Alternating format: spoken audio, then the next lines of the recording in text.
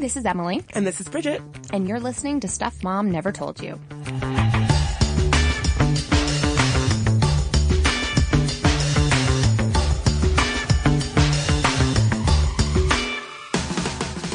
So, B. Yes, E. I am a little, psycho about this topic we're talking today. So this is a perfect example of, just as a disclaimer, y'all, Emily's unpopular opinion about to come at ya. Because I have been hearing the term manterrupting, used over and over again in a lot of headlines. And part of me wants to say, yeah, stop silencing women. Stop interrupting women. Stop, policing women's speech and let her speak. Let her hold the floor, especially when it comes to Kamala Harris or Elizabeth Warren and the Hill, or if we're talking about a presidential debate, of course.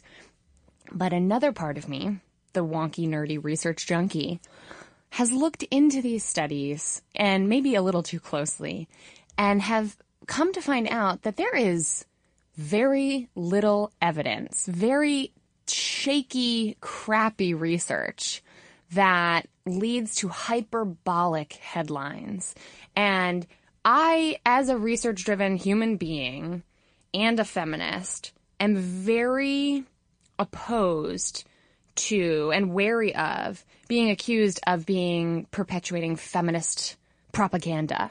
And so I think it's important that as we talk about very real issues that affect women and inequality and injustice, that we also retain a very high standard for accuracy, because going out there perpetuating myths in the name of gender equality doesn't really help anybody. So today, I'm curious to see what your reaction is going to be to this, Bridget, because I'm also a notorious interrupter, and I'm aware of that, y'all. We're gonna talk about that.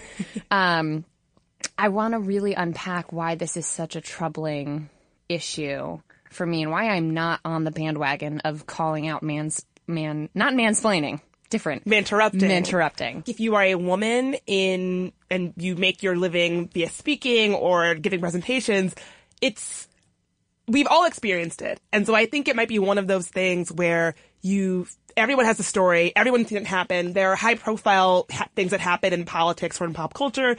And it can feel very truthy that this is something that we're living with, that men interrupt more than women, that there's a flood of men interrupting women mid-thought, and it's really disrespectful and awful. And that I want to push back and say that I think that it's possible for both of those things to sort of be true, that it's true that happens and it doesn't feel good when it happens as women. And it's possible that it's true that, scientifically speaking, we don't know if it's happening on this grand scale if men are doing it more to women. I agree with that completely. I'm glad you put it that way, because I think first and foremost, there needs to be way more research done. And I have a proposal for any scientist listening to this episode. I will lay out for you what I think would be an actual well-executed scientific study. So someone either give me money to do this study, please, or go do this study and tell me how it goes. But here's the beef I have. The New York Times ran a story recently with the headline, "The Universal Phenomenon of Men Interrupting Women." That's a pretty bold headline. Just as bold, Glamour magazine's headline on the topic, which is a little older than the more recent moment with Kamala Harris inspiring that New York Times piece, was, "Yup, science confirms manterrupting is real." Those don't sound like this is a subtle thing we should look into. Those sound very definitive, don't those headlines? They're pretty explicit. I think I have less of a problem with the first headline, because they at least are not saying this is a confirmed thing. Right. I think saying it's a phenomena, a universal phenomena. They're kind of saying what I was saying before, which is women have all seemed to be dealing with this and talking about it on Twitter. Thus, it is a universal phenomena. The Glamour headline, I think I have more of a problem with, because they're getting into some scientific evidence that I have a lot of questions about. Yes. And so we're going to unpack those studies in a second. But first, I want to ask a couple of questions that unpack the underlying assumptions when we talk about manterruptions. First is an interruption definitively a reflection of power, disrespect, or respect? Or could it be, and I'm very defensive about this, could it be a natural way of completing each other's sentences, of speaking communally, of, chatter with your girlfriends? Does context make a difference to that? I think that's so, not to interrupt, but I think that's so true, right? It depends on, like most things, it depends on relationships and the context. My best friend, Stephanie, shout out to Stephanie. People always tell us that when we're at brunch, when we have a long conversation, it's just us, it turns into just us yelling over each other in a very excited way. And for some people that would be maddening, but it's just how we communicate with each other as people who've known each other for forever and ever and ever. We see eye to eye on a bunch of things. We get excited about the same things. We want to agree verbally. Are you trying not to interrupt me right now? I'm painfully trying. I'm like, you know why? It's because our Sminty listeners have sometimes kindly and sometimes not so kindly called me out for my desire to provide verbal feedback almost continuously. Or verbal agreement. So I'm constantly over here like, yes, get it, yeah. I'm like cheering you on, and people are like, get out of my earbuds. I'm trying to listen to Bridget. Like, shut up, Emily. But I think if most people, and right, I think it's different when you have a podcast, but I think for most folks, if they had a microphone recording a conversation over brunch, they would be surprised how often they interrupted their friends. I think you're just trying to be nice to me, but I'm going to take it. I appreciate it. So that's the first underlying question or underlying assumption I want to push back on. Maybe, like me, you grew up in a household where airtime was limited because there were 6 of us around every dinner table. And, we had to compete for airtime, and listening, active listening is a skill that can be taught and learned that I was not, frankly, exposed to much as a kid. So I have painfully tried to learn how to be a better listener. And my default is feeling entitled to speak. Well, it's like that question they ask when people are talking, do you listen or do you wait to speak? And I think I definitely wait to speak. Really? And I think I've taken, honestly, one of the things that's made it easier for me to listen is going to therapy, because they really highlight when you're in therapy, when you say something, mirroring back what they've said to show that you understand it, you've digested it, that you've internalized it. And if someone's just like blah, blah, blah, blah, blah, blah, and then when they stop, you are talking about something else or relating it back to you, you're not showing that you've internalized it, digested it, and that you can, give it back to them. So being in therapy is something that will really help you, at least helped me understand how to listen better and how to, glean things from what people are saying rather than just wanting to be like, oh, great, back to me again. Yeah, exactly. It's a hard skill. It's a harder skill to learn. And I think some of us get it more than others, and we can all get better. I definitely would include myself in that. But it just reminds me that sometimes interrupting can be acknowledgement, can be agreement or accordance, or it can be very disrespectful. I think it really depends. And the research doesn't always differentiate between the intent behind an interruption. Or the context, the formality, the power dynamic. I think it's very offensive when your boss interrupts only the junior women in the office continuously and not the men. And I think there's definitely anecdotal evidence to say that is a chronic experience for women out there. Not that the hard research, by the way, that is out there really reinforces this. The second thing I want to talk about, underlying assumption to push back on here, do men really interrupt women more? Or do they interrupt women as much as other women interrupt women? So that was something about this research that I found fascinating, is that we're all just interrupting women. Yes. Men are doing it. Women are doing it perhaps more, if this research is to be, trusted, more than men are doing it. So everybody is interrupting women. Yes. Women can't finish a freaking sentence. Exactly. And that's why, one of the conclusions I'm starting to draw personally here is that the way women speak, I'm not saying this is victim blaming, that we're inviting this or we're the ones to blame here, but the way women tend to speak sometimes leaves us open to being interrupted at a higher rate than men. And so obviously, let's talk about some of the public instances where we've seen this, because this gets everybody riled up on the internet. I get it. I want to, buy a "Nevertheless She Persisted" t-shirt too. Was that with Elizabeth Warren? It was. Who was told, she was warned. She was... Shut up. Forget it. Yeah. But nevertheless, she persisted, and I find that persistence admirable. I think all women did. Well, I think most women who, tweeted it out a million times did, because in the light of someone trying to interrupt you, she asserted herself. Right. She didn't allow herself to be interrupted. Yeah, and I think what's important to note is that with Elizabeth Warren's example, it was almost this meta interruption, because Warren was trying to read this letter by Coretta Scott King opposing Jeff Sessions, talking about how awful he was, and that Warren was not permitted. So Coretta Scott King was not permitted to sort of speak through Elizabeth Warren. Did you hear how I just interrupted Bridget, y'all? Did you hear how that happened? It happens. This is a very meta episode. I know, and I don't mean to do it with disrespect either. No, I know, and I think painfully bad. Speaking about the sentence construction and sort of speaking in ways that make it easy to interrupt, I am known for a long run-on sentence. I am known for this. I love a winding road of a sentence, and those are the kind of sentences that are very easy to interrupt.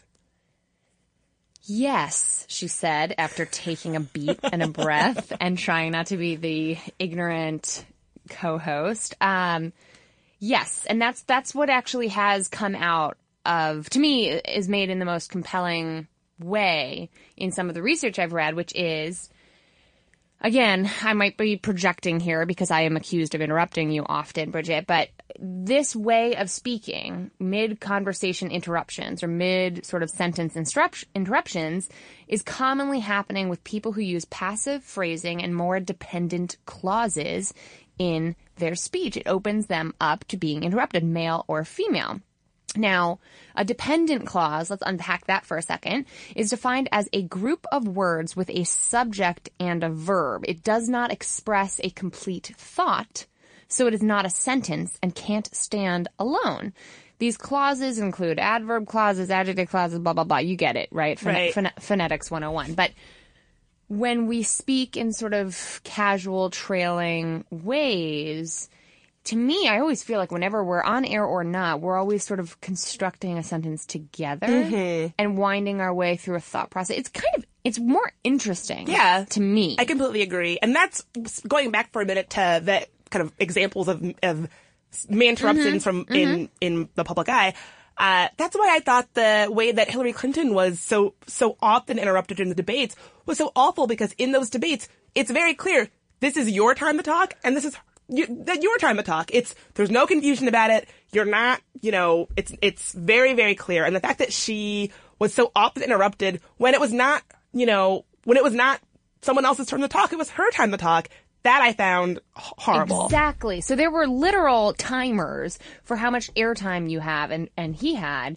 And it's not like she's using dependent clauses, y'all. She's in the middle of a gosh darn sentence. Right.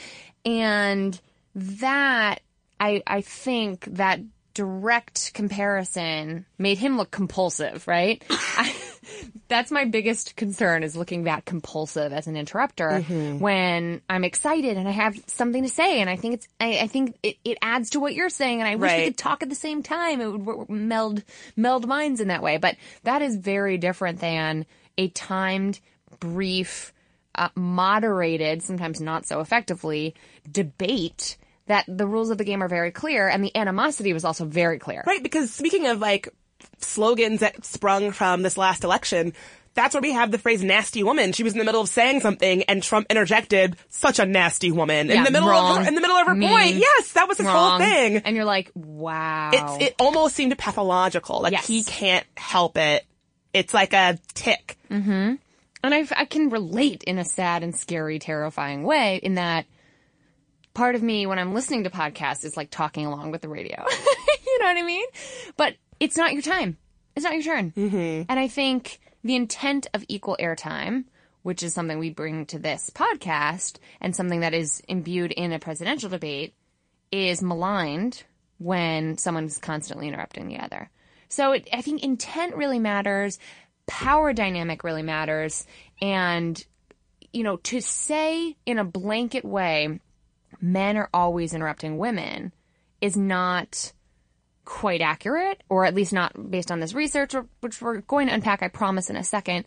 But it also simplifies what is actually a very complex conversational habit. Right.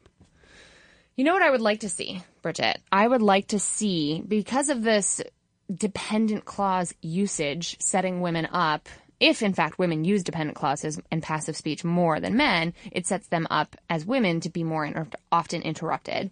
To test that, researchers, take note, to test that assumption, we should have an experiment. There should be an experiment out there in which they test whether gender or passive speech is the bigger indicator of interruption. Oh. All it would take is having men and women researchers engage in conversation for a few minutes with the test subjects. And obviously test subjects would be male and female, and they could test man to man and woman to woman and man to woman and woman to man interruptions.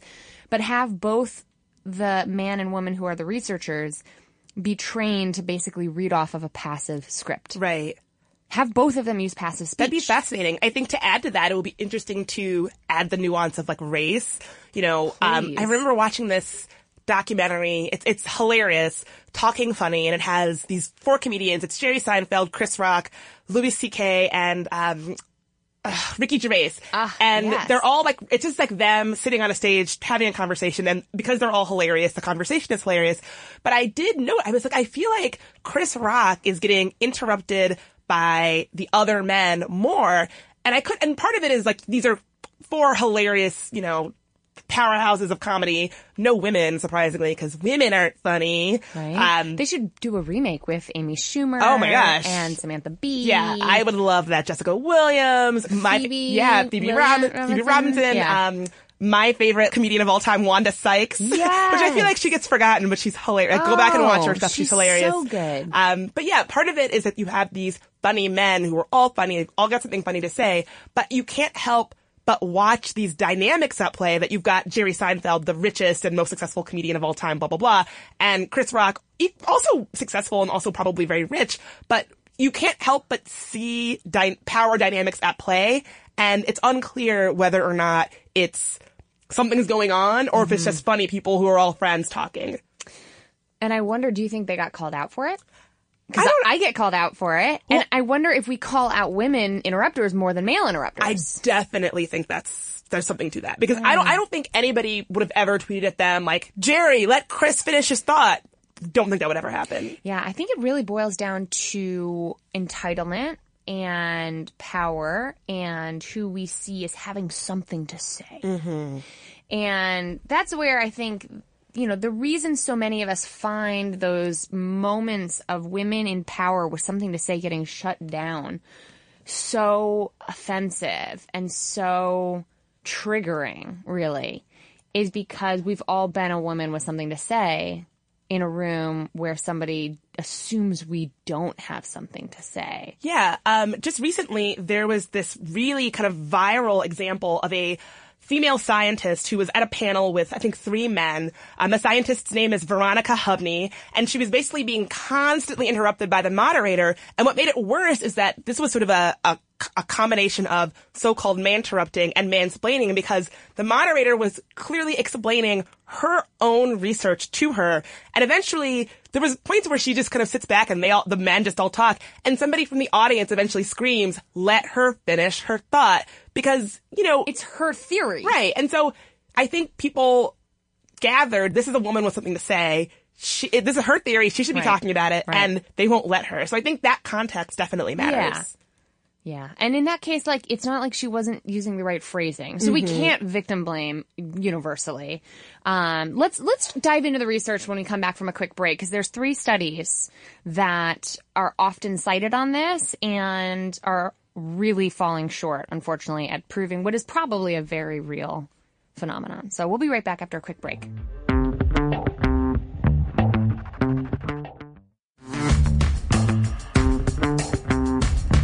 And we're back, and we're trying really hard not to interrupt each other. No, we're not. Just kidding.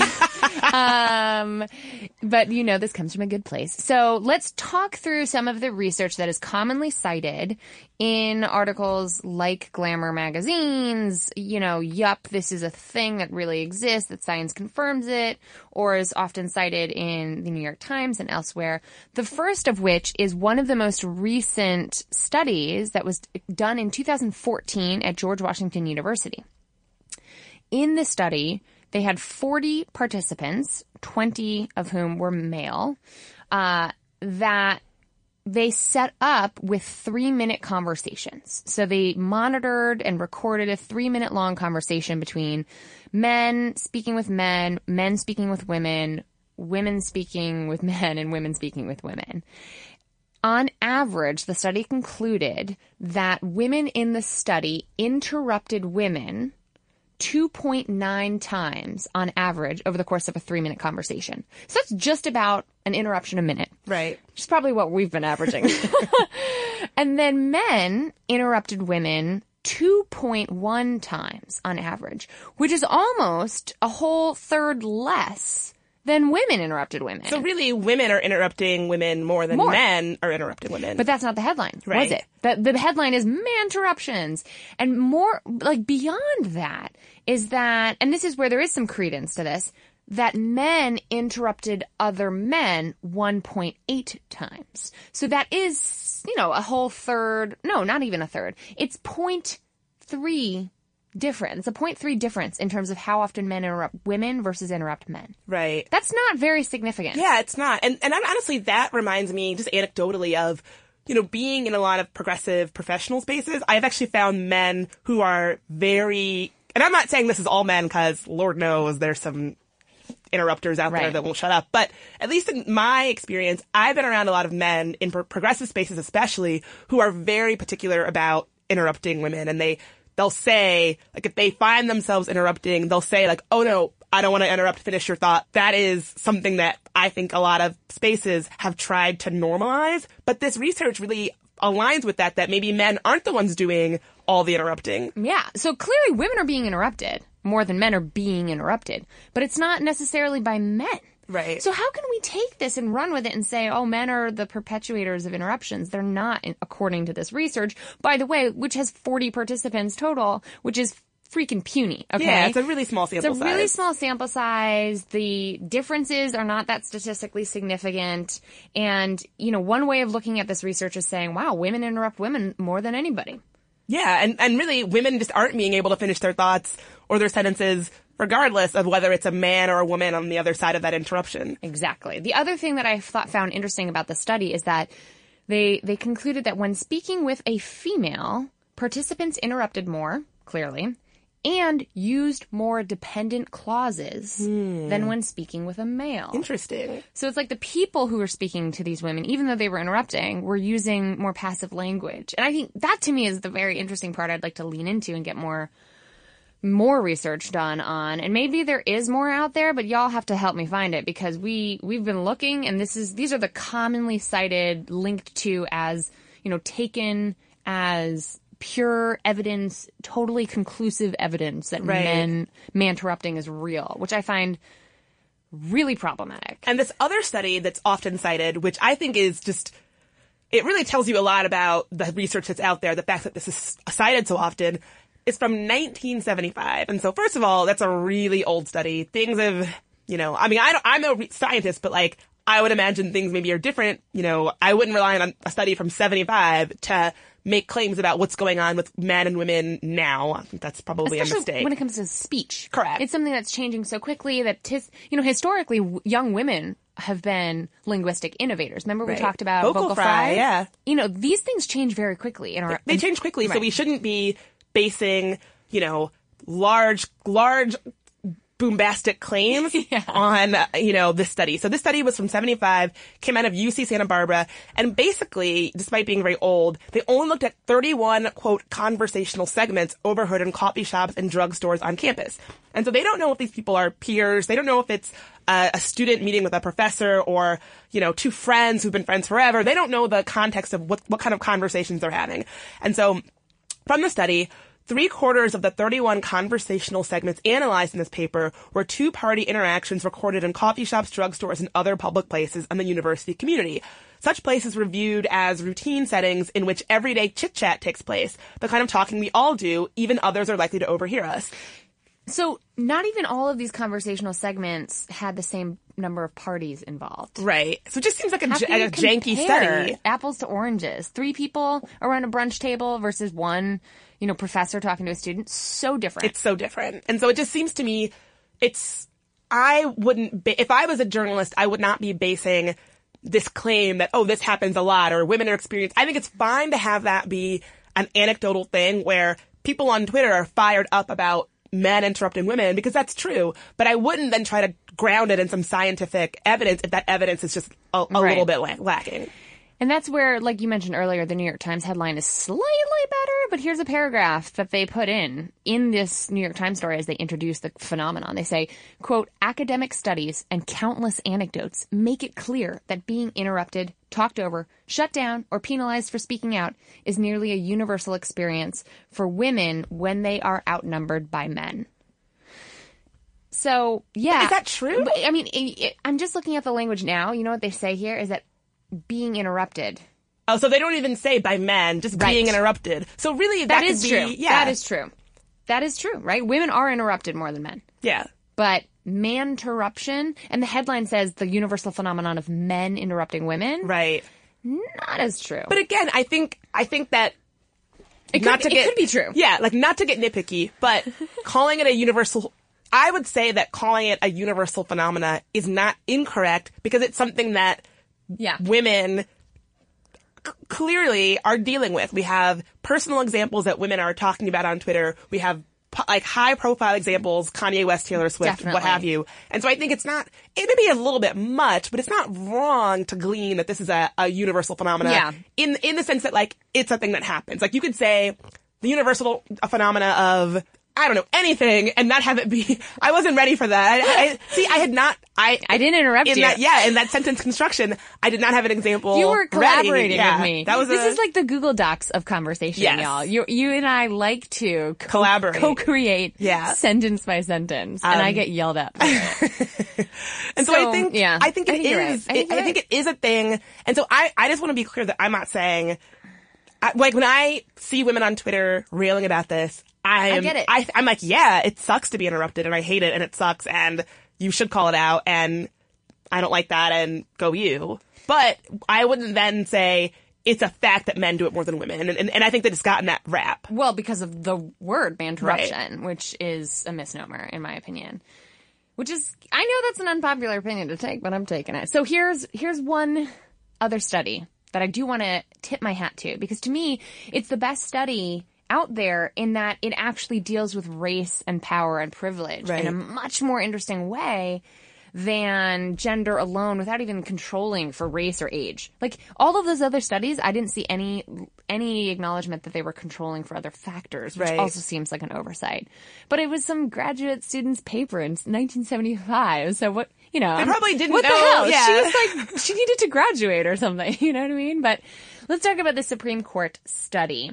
And I want to make sure I get the headline right, but what it was, or the name of the study right, because it was a really interesting analysis of the Supreme Court and in terms of the public arguments that were happening. Arguments? Is that the right word? Whatever. They were hearing cases. They were hearing cases in court.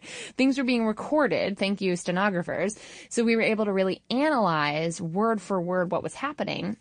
And what was interesting is they looked at how often justices interrupted other justices, and how often advocates, aka like attorneys and plaintiffs and all that jazz, were interrupting the justices, even though that is expressly forbidden. It happens. So this is called Justice Interrupted, the effect of gender, ideology, and seniority at Supreme Court oral arguments. So they were not only looking at gender, but they were looking at partisanship or ideology, like this is a conservative person interrupting a more liberal justice, and seniority, how long have you been serving on the bench? So check out these findings.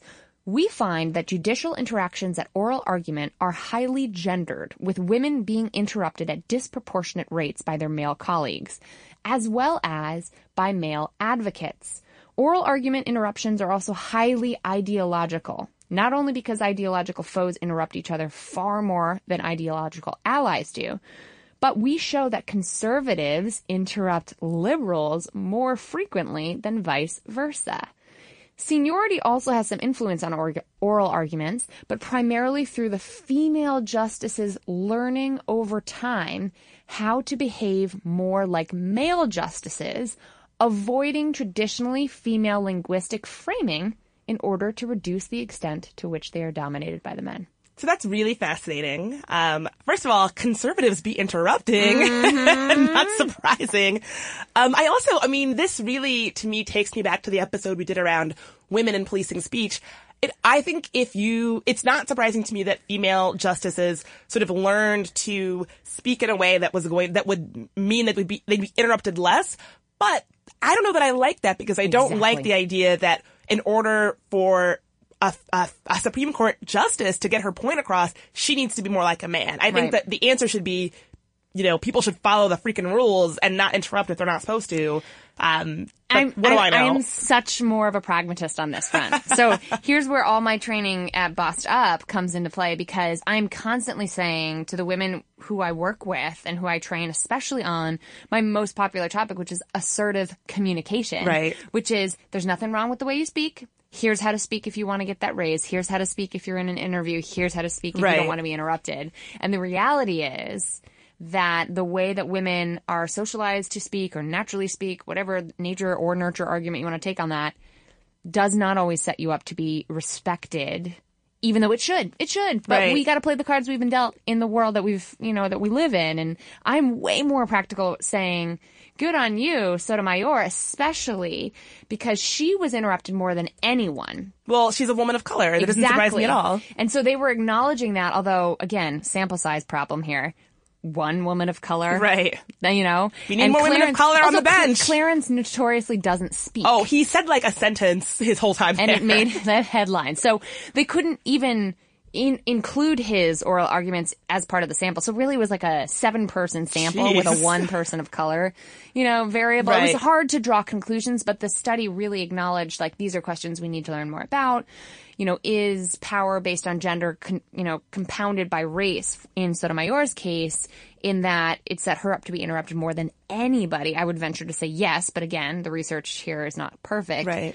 But interestingly, Sotomayor did it sort of adapted faster, which isn't that interesting. If you have been a woman of color your whole life and you've had to adapt from a gender perspective and a racial perspective because of the way that the world polices your speech, it doesn't surprise me that maybe she but adapted the fastest. So the Inc. article on this study that was titled How Ruth Bader Ginsburg Cut Down on the Supreme Court's Manterrupting cites that during their time on the court, O'Connor, Ginsburg, and Elena Kagan cut their use of this sort of language, they're talking about passive language, in half. Sonia Sotomayor did it faster. By the end of her first term, she had cut so-called polite phrasing from 75% of her questions to 20%, putting her in league with the male justices. So she really learned with the quickness. And again, that doesn't surprise me at all in a world where women of color are often asked to adapt and change and, do this to not be threatening, do this to, if you're too threatening, do this to, in all the ways. I think it doesn't surprise me that she, learned to adapt or adapted so quickly. Right. So I think I want to talk about what we can do to avoid interruptions in a second, but I think we should probably take a quick break. I just want to conclude this segment by saying, cognitive linguistic scientists out there, please point me in the direction of better research on this, or let's get some better research on the books, because if we are going around perpetuating the phrase manterruption, which I think is a misnomer, we are going to get called out for perpetuating propaganda in a world that clearly interrupts women more, but I don't think there's strong enough conclusive empirical evidence to say that men are the ones perpetuating it. Sorry, unpopular opinion. Sorry, not sorry. Yeah, let's talk more about that when we come back from this word from our sponsor.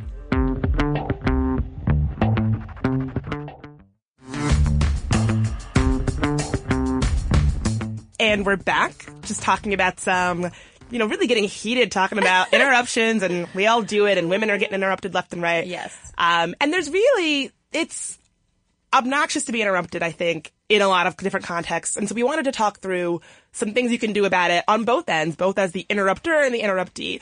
And so one of the things I was talking about earlier is active listening. And this is something that I used to be terrible at, and it was through things like therapy, through training, through just really thinking about the ways that we listen, that I think I hopefully got a little bit closer to someone who really listens and not someone who waits to talk and is listening to absorbing the information that someone else is telling me. Mm-hmm. And so really, I just like with our Policing Women's Speech episode, my advice is always, well, why do the women have to change themselves? Why don't the men change themselves? Why doesn't society change? And so I think we should all be better at active listening and getting better at that. I agree. And as someone who has a lot of trouble with that myself, I have found, it reminds me of the advice I give often on buzzwords, how to eliminate buzzwords, which are meaningless verbal tics, right? So if you have trouble keeping your mouth shut like I do, and don't want to be interrupting, substitute the vocalization with some other physical manifestation. Oh, like snapping. Like snapping. That's like, if you have ever been like at an activist space, people snap to agree, and that comes from because you don't want to interrupt what they're saying, but you want to. Or at Occupy, we used up twinkles, so when you were really into something, you would wiggle your fingers and point them upward to indicate agreement, but you don't have to stop what they're saying. And it's easier from a physiological standpoint, apparently. I don't have the research right in front of me, but I remember when I was researching for our curriculum on assertive communication, it's easier to substitute instead of eliminate. It's hard to eliminate the iteration, the utterance, right? Instead, I like to nod vigorously, which sometimes makes my head fall off in the studio, in replacement of, or at least I'm attempting to get better at, nodding verbally. So replace your vocalization with a physical movement. I like that. If you, like me, struggle with that. It's tough. It's tough. I think we must keep in mind that women interrupt women too. Yeah. And, question why. Question your underlying assumptions. Question whether you're interrupting people who you see as having more authority or power or credence for some reason. Is there unconscious bias there based on race and gender? Probably. Right. Take an implicit bias test. Like, check your privileges and check your biases when it comes to interrupting, but just know that women perpetuate that BS as much as men do. Yeah, I think that's just to lift up from that, I think that's really difficult advice because it's very hard to unpack, ugly stuff that's inside of us, right? Yeah. The things that I think we all have motivations for things that we do, whether they're, small things or big things that it might be difficult to turn a lens in at. That's hard for everybody. It's hard for me. It's hard for you. Yeah. And I think that is really a challenge. Like when you interrupt somebody, unpack why that is. Do you find yourself interrupting women more, or women of color more, or people who are more senior or more junior? And what could it mean? Maybe it means nothing. Maybe it means you're really excited to talk about this topic, or maybe it doesn't mean that. Well, that's why this has been such a I don't want to say horrible, but a really vulnerable experience for the first couple months of going live with you, because the last thing I want to be seen as is a woman who is silencing a woman of color who I respect and admire as much as I adore you. I mean, holy crap. That's something you don't want. That's like the antithesis of my intent in my career. Right. And yet I have gotten some very legitimate criticism about that. And, I think it was really hard, and it was very guilt-inducing and shame-inducing, and, to look at that underlying thing and ask myself, am I interrupting Bridget because she's a woman of color? Right. Is that what's happening and here? That is a hard question, an uncomfortable question to ask ourselves. Agree. Here. So what else? What else can we do? We have a couple other pieces of advice here that I found interesting. I'm the big advocate for, love the way you speak. You can speak the way you want to speak, but when you want to be strategic, maybe like a Supreme Court justice wants to be strategic about preventing interruptions, learn to speak more assertively. And that sounds like reducing the length of pauses in your phrasing whenever possible, thinking about intonation, ending not with upspeak, as though you're continuing your thought and you're just keep on going and you're sort of meandering vocally, but instead speak like a gymnast, like Gabby Douglas flying off the balance beam, right? I love that example. Stick your landing like a gymnast and, say your point. And if you do get interrupted, you can say, oh no, I'm not quite done yet. Oh, that's a good way to come back from that. I'm not quite done yet. Yes. And I'm pairing that here in the studio with a hand gesture, putting up your hand and saying, I'm not quite finished. Putting up a finger and saying, let me finish my thought. Hold on just a second. Hillary Clinton does that masterfully.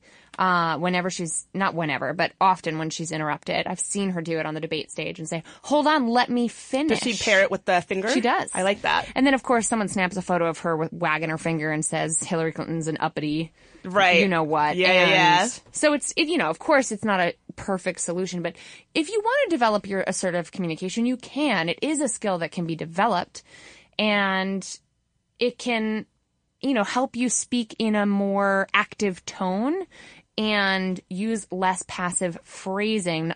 Instead of saying, and this is straight out of that Inc. article around the justices, instead of starting your phrasing with, may I ask, or could I ask, or excuse me, would you mind if I clarified this? That sort of disclaimer type approach, or the qualifying approach to just getting to your point.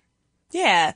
And another really exciting, at least for me, exciting example of ways that women have found to kind of gamify being interrupted is from the women of the White House and during the Obama administration, this great amplification strategy. They noticed they were getting interrupted. People were taking credit for their ideas. And so when one woman would state an idea, they would all amplify it. And so they would say it again, and they would give credit back to the originator of that idea. So if you said, I think we should do X, Y, Z, and someone interrupted you or moved on or didn't, spend time with that idea, someone else would say, well, it's just like Emily was just suggesting. She thinks we should do X, Y, Z. Yeah. And it forces people to take a beat and deal with what the women in the room have said. Yeah. It's kind of like active listening, but in a proactive, allied way. Verbal active listening. Yeah. It's like a vocalization of active listening. Yeah. So maybe the person who immediately spoke after you didn't actively listen because Right. they moved on to they were waiting to talk. They were waiting to talk and not really listening. Yeah. That's a great strategy. I love that. There's a Washington Post article all about it. The women of the White House, like how they made sure people got credit for their ideas. I love it. Definitely include that. So there's one other stupid solution. There's no other way to put it. I think this is the dumbest thing I came across in this whole research. And y'all remember the Chrome app that we kind of threw some shade at during the policing women's speech that helps you eliminate passive language when writing an email or whatever, stop saying sorry and all that good stuff. There's another app for being interrupted, for manterruption. It's called Women Interrupted, which is like a play on girl interrupted. Ugh. Which, shout out to, who was that? Was that Winona? Winona Ryder was in the movie, and Angelina Jolie. She was. That was Disturbed. It's by Susanna Kaysen. And I loved that so movie. Good. I could do an episode all about it because I watch it like every month. Oh, good. We should. Good. Also, the late Brittany Murphy. Oh, Rest in peace. I loved her. She's so great. Rolling with the homies. Yeah, Clueless. We should do an episode. Oh my Clueless. God. Don't even get me started. Girl. We're going to have to do that. Okay. Anyway, we were about to make fun of this terrible, stupid app that I think is the dumbest thing I've heard of all day. To put it assertively. So there's this app, Women Interrupted, that supposedly picks up on vocal tone in a way that would tell you whether you have a man's voice or a woman's voice. Which first of all, that's really a rude. Limited...